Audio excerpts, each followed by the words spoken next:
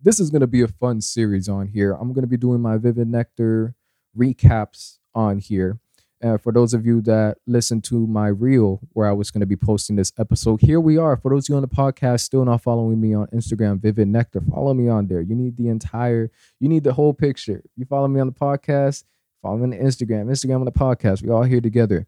So I've been doing reels for about 2 weeks straight. Yeah, just about 2 weeks straight.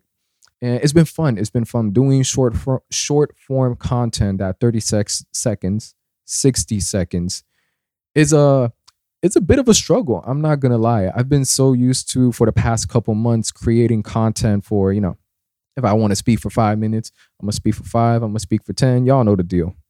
So having to put myself in a 30-second time frame, it's like all this information, all these things I want to talk about, and I really gotta fine line it. What I say, fine line it? Basically, like take the keywords out of my thoughts and refine them and put them in a way where you could just get like every good bit of information out of this 30 seconds. Yeah, y'all see how it's going on. But on the recap, I just want to start off by saying one of my biggest things as a content creator that I've learned that I practice and do to avoid burnout is repurposing my content. Repurpose my content and repurpose my content. For the past couple years, whether it's been in personal conversations or on the YouTube, I've talked about mixtapes and the quality of mixtapes falling down because of streaming platforms.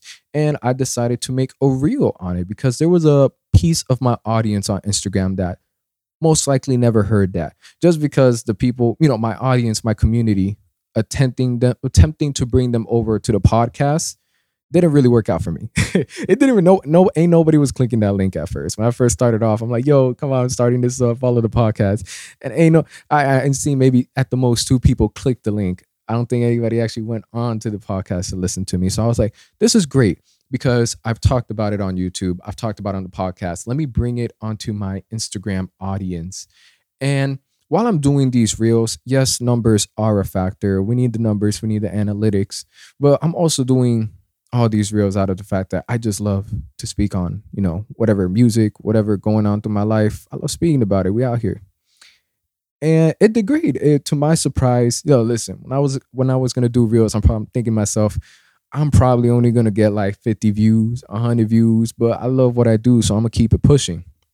To my surprise, all these reels these past 2 weeks have been doing better than almost every reel I've posted on X artists. Like whether it's a J. Cole reel, Benny the Butcher, whether I'm talking about, Baby Keem reposting this music video, it's the fact that my voice, has been able to do better numbers.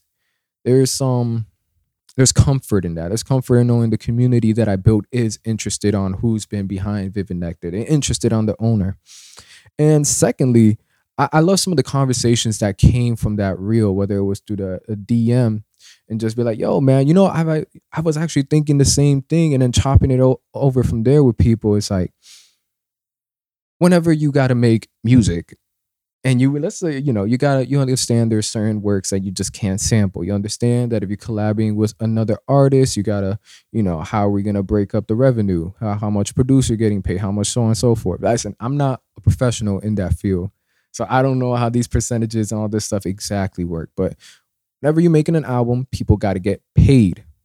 Now on a mixtape, for the most part, whoever's doing the mixtape, you still got, you got an engineer on there. They still got to do their thing. But I'm talking about as far as samples, as far as verses, vocals, you could put whatever you want on there. Like you don't gotta get nothing cleared.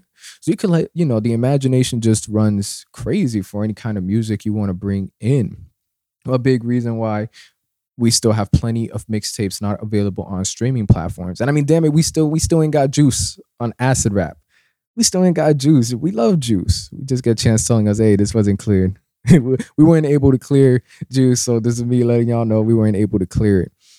But, it's the creativity you're allowed to have without those, constraints of copyright and all that for the bread that made mixtapes in the early 2010s be as amazing as they were.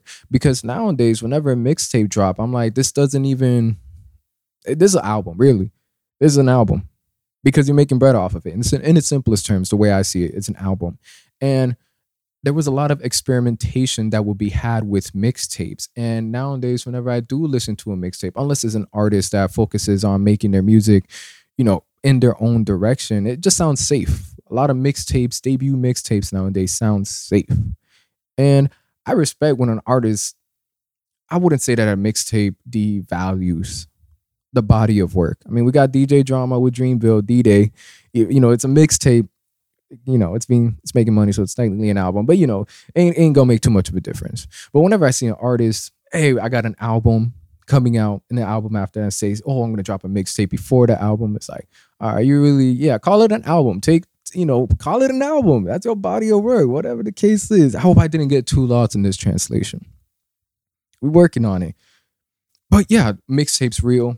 Right now, I'm looking at it, 1794. We're about to hit 1800 on there. And it wasn't too crazy in the comments, but a lot of love. Who was it? Colonial Her, Carl. By the way, I'm also using a new microphone that I'm testing out for like more mobility. That way I can move it with my hand. So if the audio sounds different, I still don't have foam or windscreen for this microphone. That should be coming in later on today. And I'm still tweaking with the settings on how to make, get the best I can out of this microphone with my voice. But Colonial Her Carl, only person that commented on there, shouts out to you. He commented on it. 100% agree on this. It's always sad not to be able to listen to a song on major streaming platforms just because the sample hasn't been cleared, and this fear of losing streamers is limiting many creative minds. And yeah, I agree. The fear of not being able to get enough bread, not be able to get enough money. Bread, money, same thing. I don't know what's going on with me. That fear of damn, I don't want to split up this bread just for this sample, or this got blocked off, so I wasn't able to do this verse on this. It takes an impact on it. And most recently, for the artist Armani White, you probably heard his recent breakout hit, Billie Eilish. For those of you that been following me, y'all know we've been rocking Armani White over here. He was having sampling issues with that at first. It would have been crazy because if the sample would have never cleared, not that he wouldn't have never blown up, but everything that he's been experiencing these past couple months down to, eventually getting signed by Def Jam, being able to give bread to his mother, and just all the doors that are opening for him is exciting. It's exciting to see, but if the sample was never cleared for Billie Eilish, it would have been unfortunate. So to sort of conclude this part of the mixtapes, I talked about it on the YouTube. I talked about it previously on this podcast, and I talked about it again on Reels. And we're going to keep going with it because there's always going to be new artists coming out with mixtapes or mixtape related issues that this is always going to be a topic. Always going to be a topic. Now, going on to the previous one, a little bit out of order here. For the Kid Cudi Walks Off Rolling Loud set, that reel, I recorded it the weekend, I want to say the next day when Kid Cudi left the set. I recorded it, had it done, but I was afraid to post it.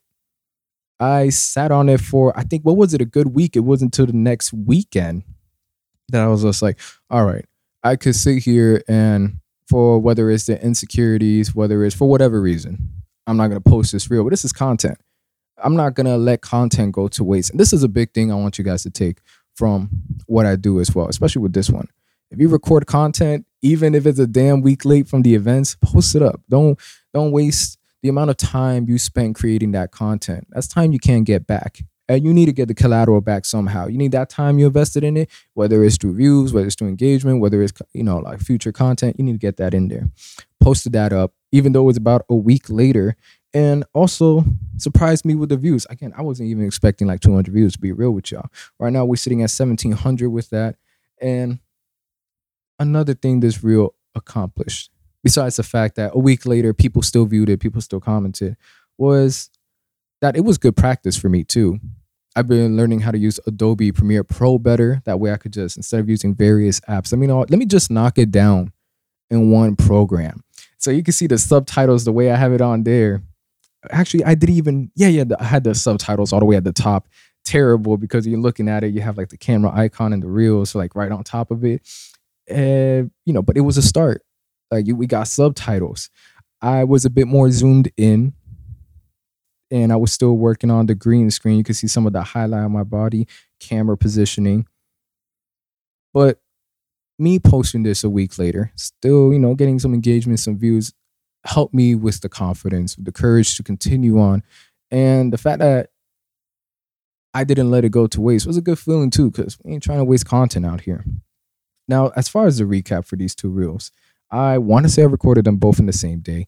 And another thing that I do is I record for the following days. If I know, for whatever reason, I'm not going to record or I have a good amount of time, I'm going to make some extra content because I'm trying to feed the streets. I'm trying to feed y'all with content. I'm trying to make sure if you're a fan, not make sure. I'm going to make sure if you're a fan of me, you're a fan of the podcast, you're a fan of the IG, everything, the whole ecosystem, you're going to be fed.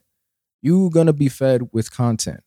And that's also an approach I have with everything I got going on. Is it isn't necessarily about, I want to grow X amount of followers to, just for the numbers. I learned that don't mean much. Numbers don't mean too much. But for anybody out there that's genuinely a fan, y'all gonna be fed with content. Y'all are gonna be fed with content, and I appreciate the support. So for this recap, well, what's the end all message? I'm still working out here. I don't got nothing pre-written. I really don't. Kid Cudi walking off the Rolling Loud said, hey, by the way, that's pretty disrespectful. I mean, I don't know who in the right mind can sit there with Kid Cudi in front of them and they don't like him. They're going through some shit that they just don't make sense. You have Kid Cudi in front of you and for whatever reason you want him off the stage. Don't fuck with that person. They ain't healthy in the head. Number two, I want more mixtapes not being released on streaming platforms. I want to say that. I want more mixtapes being released on DatPiff, on SoundCloud. And I also said I need to go on my way to go on these platforms too, because there's probably some gems I haven't even discovered. Now I'm over here talking about they need to be released on there. But I've been saying it for a bit. Eventually, we're going to have some people that are going to say that same thing. And I'm going to love it because I feel it's growing. That idea is growing more.